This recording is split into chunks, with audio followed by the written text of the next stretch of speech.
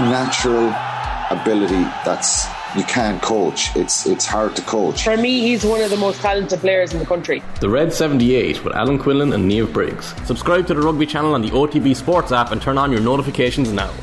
Yeah, you're welcome along. Tuesday evenings off the ball. Joe Molloy with you. We are going to talk to Katie Mullen this evening, the Irish hockey captain, who is also playing in an All-Ireland Camogie final this Saturday. We will speak to Eric Donovan as well after his weekend in Glasgow, beaten against the very impressive Robisi Ramirez, a third round stoppage. We'll also chat about the roving goalkeeper in Gaelic football, Rory Beggan, Niall Morgan, you name it, Jason Sherlock and Malachy Clerkin on the way after 8 o'clock.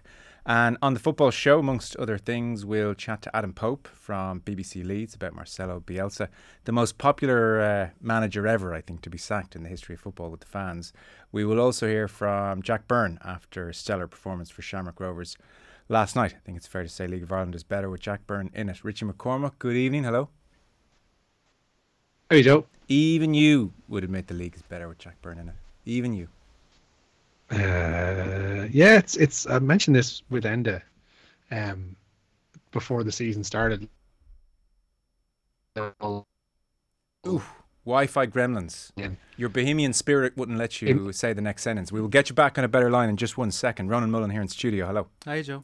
So we're talking to Eric Donovan around 7:30 or so. He was in Glasgow at the weekend. The chief supporting act to the main event there, and he was against Robisi Ramirez. It was a third round stoppage. Robisi Ramirez, 28 years of age, a two-time Olympic champion and a very, very hot prospect as he is beginning his move into the professional ranks. And it was a difficult night for Eric Donovan, third round stoppage. Yeah, like Ramirez almost has like a false presence in professional boxing at the moment, given he had that mishap earlier career off the back of that stellar amateur success that you're alluding to. Lost his first fight in the pros. Yeah, and like was able to address that in the subsequently against the same opponent, but that kind of sets you off kilter a little bit.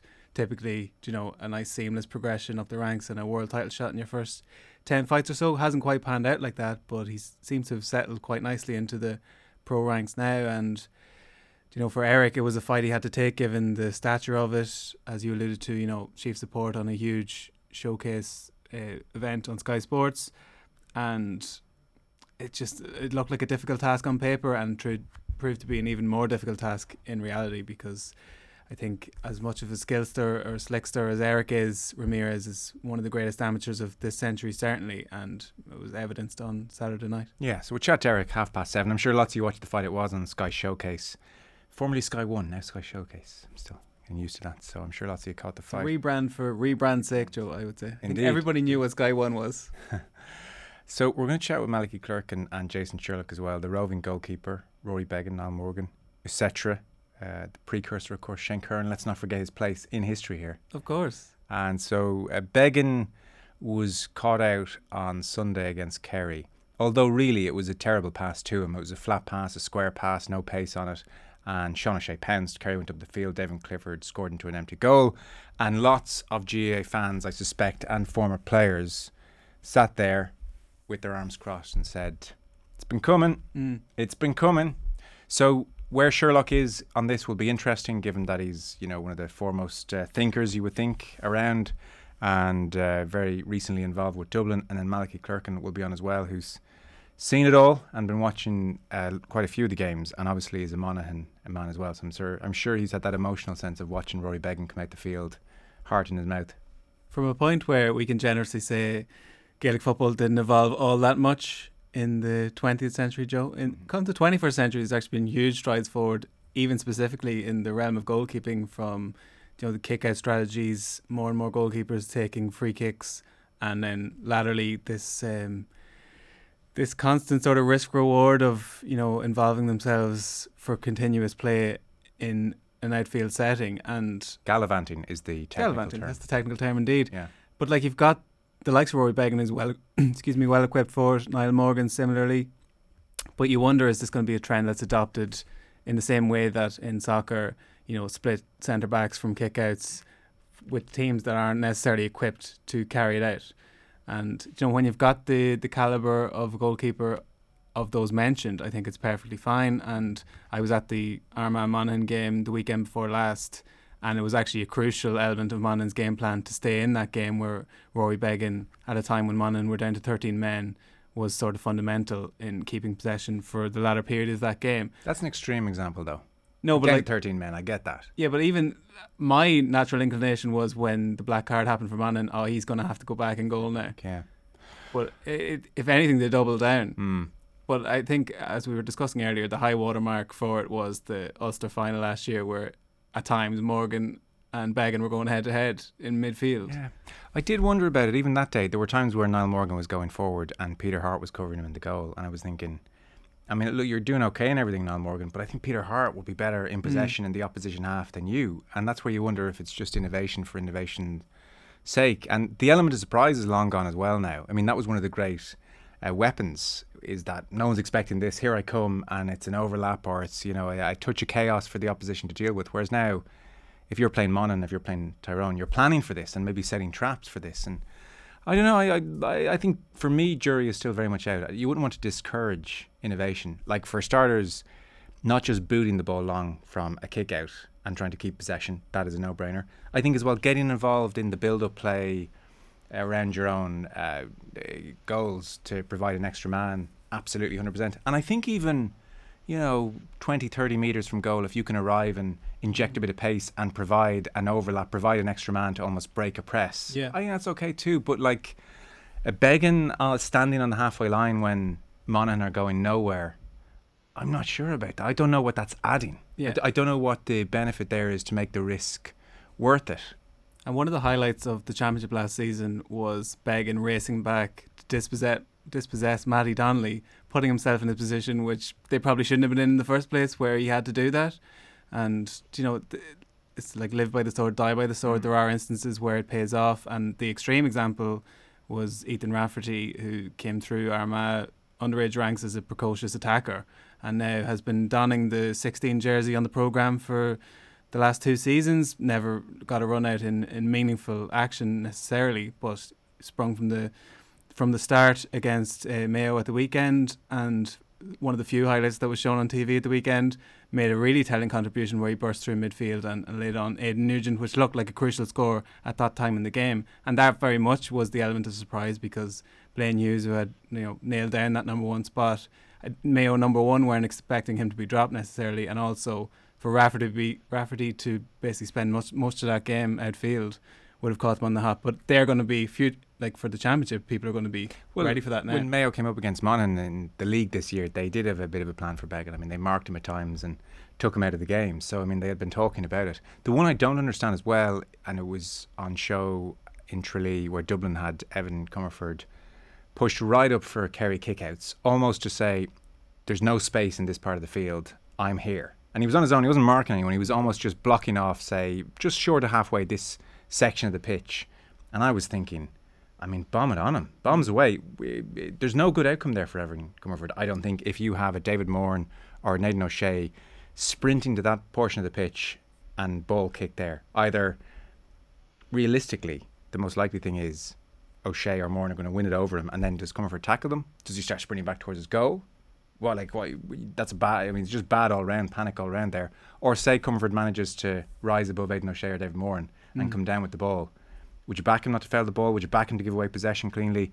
Like, I don't know. I mean, that one I just can't work out. I understand it's a deterrent, as in there's no space here. Yeah. Actually, for me, as an opposition goalkeeper, I would think this is better than no space. Not only is there, in reality, there is space, because you're not the size of my bigger men, but now your goalkeeper's out of the goal and 30, 40, 50 metres from goal. I mean, all hell's going to break loose. So that one, I can't understand that one. Yeah, in the Armagh Dublin game, which at the time felt like an outlier, has now established a trend of Dublin performances, but Dublin fell way behind in that game in the second half, put the squeeze on Armagh's kickouts, and Armagh were doing that bunch and break where, huddle the players in the middle and split either side, and basically Comerford from the start of the second half was standing in that space that you're talking about. So from that point of view, it's a need-must situation. Let's get as many people to press these kickouts as we can, and Dublin actually almost found a route back into the game by dint of that. But like when Cluxton pushed up in that drawn All-Ireland final, that was circumstance.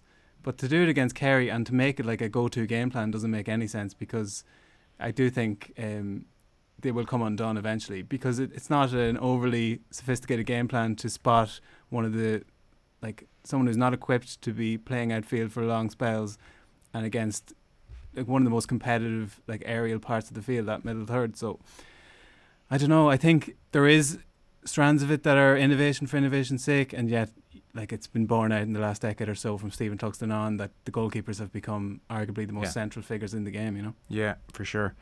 Bielsa more popular than Bobby Robson when he was sacked from Newcastle? I doubt that, says one texter. He's a good example, Robson. Yeah, for sure. Fernandinho handed the captain's armband to Zinchenko, says D in Dublin 1. What a beautiful gesture. Who says millionaire players in an ego-filled game aren't capable of enormous acts of empathy?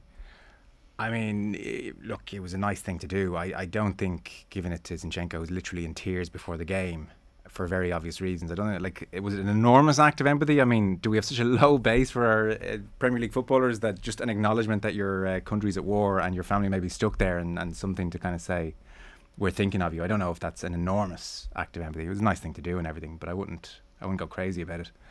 Maybe that's just me being cynical, I don't know. No, but like the symbolism is what it is, and you don't want to put a huge amount of stock in it, but at the same time, you know, there are presumably Ukrainians who draw some comfort from that kind of thing. It was a nice thing to do. I'm not falling over it though. No, but I was more going to allude to the scenes before that Everton City game, which, you know, the circumstances around Man City's affiliations behind the scenes and latterly Everton's, which we'll probably come to in the news round here, that, you know, to see Zinchenko in tears, you know, like this was a touching moment. It was 100%, yeah. And in the grand scheme, like, it's all relative, obviously.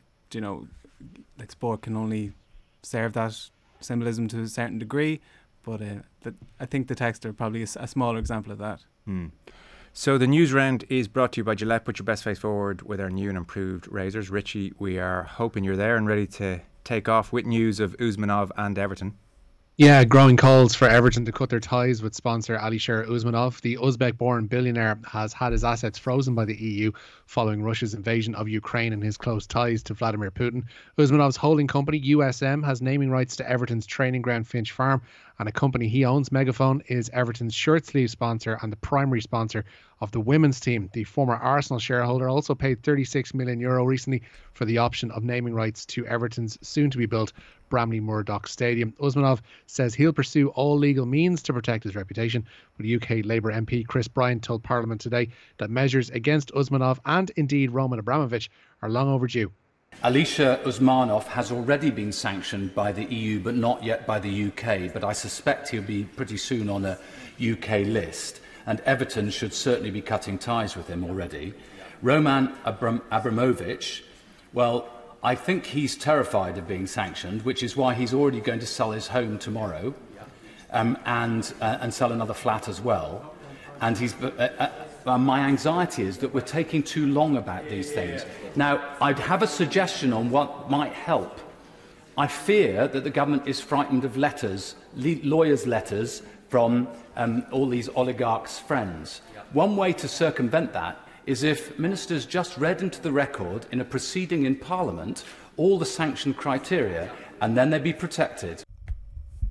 He's been very strong in this, it must be said. So the EU today froze the assets of 6 or 7 oligarchs, certainly. Now we know Liz Truss said at the weekend there is a UK hit list. She was citing legal complications with trying to implement those sanctions, but there's definitely a sense that they're coming. Thomas Tuchel, meanwhile, Richie, interesting exchange at his press conference. Yeah, he snapped at reporters following repeated questions regarding Roman Abramovich's Chelsea ownership. Ahead of tomorrow's FA Cup trip to Luton, Tuchel faced 4 questions related to Abramovich and the invasion of Ukraine, but by the 5th, he'd had enough. No, listen, you have to stop. I'm not a politician. You have to stop, honestly. I can only repeat it, and I even feel bad to repeat it because I never experienced war. So even to talk about it, I feel bad because I'm very privileged.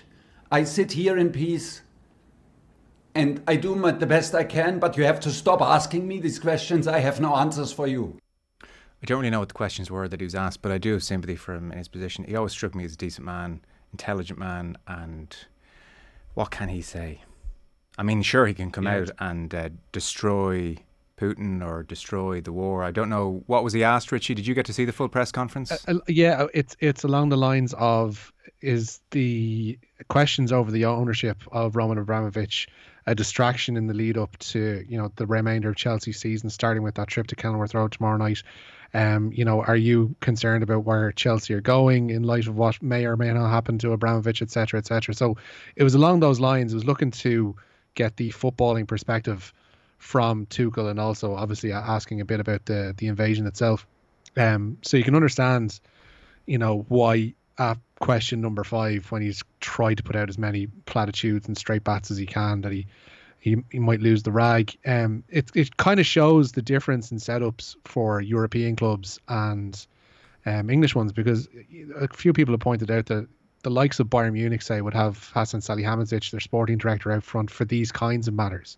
And these kinds of matters will be put to, like, the sporting director, will be put to a director of football, not the person who's tasked with the day-to-day running of the starting squad of 22 or whatever it is.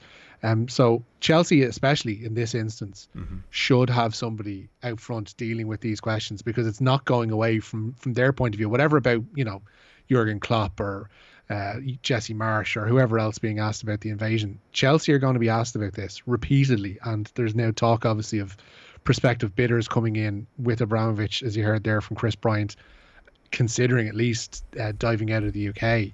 So it would behoove them to have somebody ready to answer these questions, to basically soak up the first 10 minutes of a press conference and let Tuchel get on with what he has to get on with. I mean, I also sense, if they were the nature of the questions, I would sense someone as intelligent as Tuchel realises how ridiculous it would be to be talking about how the war is a distraction to his footballing prepreration, and he doesn't want to go down. Not necessarily the war, but like the Abramovich ownership and his passing off of the stewardship to but by extension, like this war has caused an issue for Abramovich, and therefore it's affecting my players. I think Tuchel sees how that would appear, and so it's in a no-win. He's in a no-win situation, I think, at the moment. There's no update on the Abramovich peace talks we've been hearing so much about, I presume. No. That seems to have been a bit of a red herring, according to reports from yesterday evening, at least, anyway. So, okay. Not that we should give it any credence to begin with. No. So, World Athletics then have followed suit. Yeah, World Athletics announcing today that Russian and Belarusian athletes have been banned from all upcoming events. It means neither country will be represented at this month's World Indoor Championships in Belgrade, nor the summer's World Championships in Oregon. Russian athletes have been able to compete as neutrals, of course, due to their federation's ban by World Athletics since 2015, but that loophole has also been closed. Swimming's governing body FINA says that Russian and Belarusians will only be able to compete as neutrals. They've also withdrawn the FINA Order Award bestowed upon Vladimir Putin back in 2014, while basketball chiefs FIBA say that all Russian teams and officials are no longer allowed to compete in FIBA basketball and 3x3 basketball competitions worldwide. Okay. Now, we do have football this evening. We mentioned Usmanov and Everton. They are playing. Yeah, and the bad news could continue for them tonight. Everton could find themselves in the relegation zone of the Premier League tonight. That's if Burnley win at home to Leicester. That'll see Frank Lampard's side fall into the bottom 3. Meanwhile, Everton have received an apology from the Premier League referees chief Mike Riley after they were denied a penalty by VAR against Manchester City at the weekend. Rodri looked to have handled the ball in his own penalty area, but the Premier League later claimed that there was insufficient evidence of handball in that particular instance. But Riley has apologised to the owners and indeed to Lampard. Okay. He didn't phone up Frank, or do we know? I think he did, yeah. I think there was personal phone calls involving... Lampard was definitely one, and Farhad Mashiri, I think, might have been another. Okay. But they wanted to show contrition for this. Not that it's much use to Everton, like, who are probably going to be in the relegation zone tonight if Burnley pick up 3 points. It was an odd decision, wasn't it? Yeah, there's just a deferral of responsibility, I think, that VAR has brought in. It's one of the upshots of it, which we've enough of a body of proof now to look at that. There's so many instances, like the handball in the FA Cup tie between Middlesbrough and Manchester United, which again, the lad nearly caught the ball, and it's the referee didn't act because he probably thinks subconsciously or otherwise that VAR will bail me out here. But in that instance, VAR couldn't rule on a handball that didn't directly lead to a goal. So Watmore took the ball down with his arm and then squared it, so he wasn't in the act of scoring. So VAR can intervene. But again, that was a blatant handball. This one, the referee on field just froze because it was clear as day. Everybody appealed for it. Do you know, some of those you need a second look at. And I don't know, insufficient evidence. Like there wasn't even a suggestion that it was the shoulder or like chest. It was clearly he struck his arm, and these are that's a massive point loss for Everton, and there was enough time in the game to wholly change the result or maybe turn it around and win the game. So, you know, it's all well and good, as Richie says, making an apology, but points on the board would be a lot more valuable. It was such a bad decision that people were raising the spectre of corruption as the only explanation for such a bad decision. Should hasten to add, no corruption at play here, but that was the only explanation people could find some kind of logic in. Yeah, I don't know if the long game will be a rugby-esque, like an audible conversation between... Why haven't they done that? Because it's such a no-brainer. Apparently I just infer from what the commentators say that they're basically listening to it as it's happening. So whoever the co-com is in this instance, was it Gary Neville, basically saying they're not going to give it kind of thing. That also bugs me. Yeah, it's very annoying. The co-com is like, oh, they're going to give it because they're hearing the conversation, and then 30 seconds later, referee blows his whistle. I mean, I now want the co-coms to just repeat verbatim what's being said. And what struck me about this situation was that he wasn't asked to come and look at the screen, because for a pivotal decision, but also one that you would think would only need a glance to confirm that the VAR took it out of his hands on that occasion. But like the notion that the introduction of video referrals would take the debate out of football has been well and truly quashed, because if anything, it's just heightened. When a decision isn't given a team's way, it's just amplified severalfold. CJ's texted in on Tuchel. I understand his frustration, but this is much bigger than him. The club he works for is owned by a man in the circle of confidence of a dictator. He needs to pick a side, and to be honest, that should mean walking. Today, there's no grey area. He's either working for someone who is verified as being an ally of Putin, or he isn't. Which is a fair way of putting it as well, I suppose. I mean, that might be a question someone may ask of Tuchel. I presume, Rich, in that press conference, nobody said to him, for instance, are you considering your position given events? No, do you know what? I can get the actual questions up here, because I do have a transcription of it, but it was all fairly, in the main anyway. How's it affecting preparation? Are you concerned? Yeah, how's it affecting preparation? Are you concerned? Like, Ruby down here. Okay, serious matters going on in the world right now, and certainly around Roman Abramovich's control of Chelsea. He's passed on control to trustees. Can I ask for your thoughts on that? Was one question. Is Roman Abramovich's ownership a problem in the current international situation? Was the next one. How much of a distraction is everything that's going on, and how do you lift the team after Sunday? That was number 3. And then on to number 4 was, how worried are you about the future running of the club, and what would your message be to fans at the moment?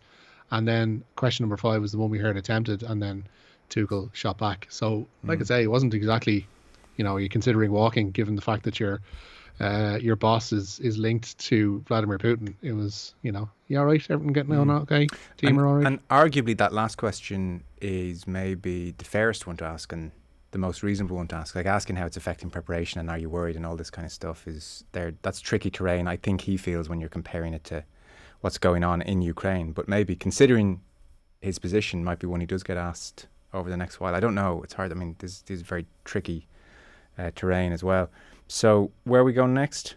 FA Cup action as well tonight. After knocking out Manchester United in the last round, Middlesbrough welcome Tottenham to the Riverside tonight in the 5th round of the FA Cup. There's no Aaron Connolly for Borough tonight. The Republic of Ireland striker apparently has a minor injury concern. Premier League leaders Manchester City are away to the Championship's bottom club Peterborough. Recent Ireland call-up Sam Schmodix starts for the Posh. And 18-year-old Republic of Ireland underage international Teo Adaramola starts at left back for Crystal Palace tonight. They're at home to Stoke, for whom former Ireland underage international Jack Bonham starts in goal. But a hell of a debut for Adaramola, the 18-year-old for Palace. It would certainly be a powerful gesture if Tuchel were to do it, Richie. Do you think he should?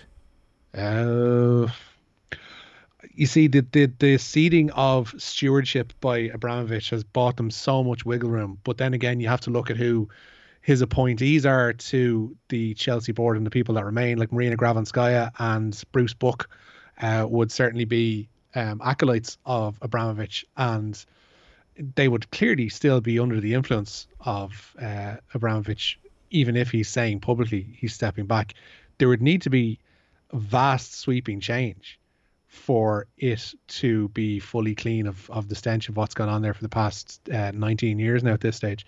I don't think he will walk. I don't think managers in a position like that will walk. Like the instance we've seen today is the Lokomotiv Moscow manager, pardon me. He's walking away, and that's fair enough. But then you have, on the other side of things, kind of calls from Vitaly Mikalenko, the Everton fullback, the guy who we saw in the embrace with Zinchenko on Saturday. He put up on Instagram calling out Russia's squad, saying that they've been incredibly silent during all this. He name-checked the Russia captain Artem Zubov by name and basically called them all sorts, saying that they need to speak out against this and that they will pay for their silence, etc., etc. So it's a very emotive subject for Ukrainians posted around the world. But I don't think a link like your chairman or like Frank Lampard, who apparently Usmanov had to deny that he was actually involved in the interview process to appoint Lampard, even though he was on the call, but apparently was on the call for a separate matter related to the major shareholder Farhad Mashiri. Like they're not; these managers aren't going to walk. There's massive contracts behind them, but there are moral questions certainly to be asked about them and their continued involvement if it's going to be close with the likes of Usmanov, with the likes of Abramovich and others. We are out of time. Ronan, Mullen, thank you. Cheers, Joe. Richie, thanks very much. Nice one.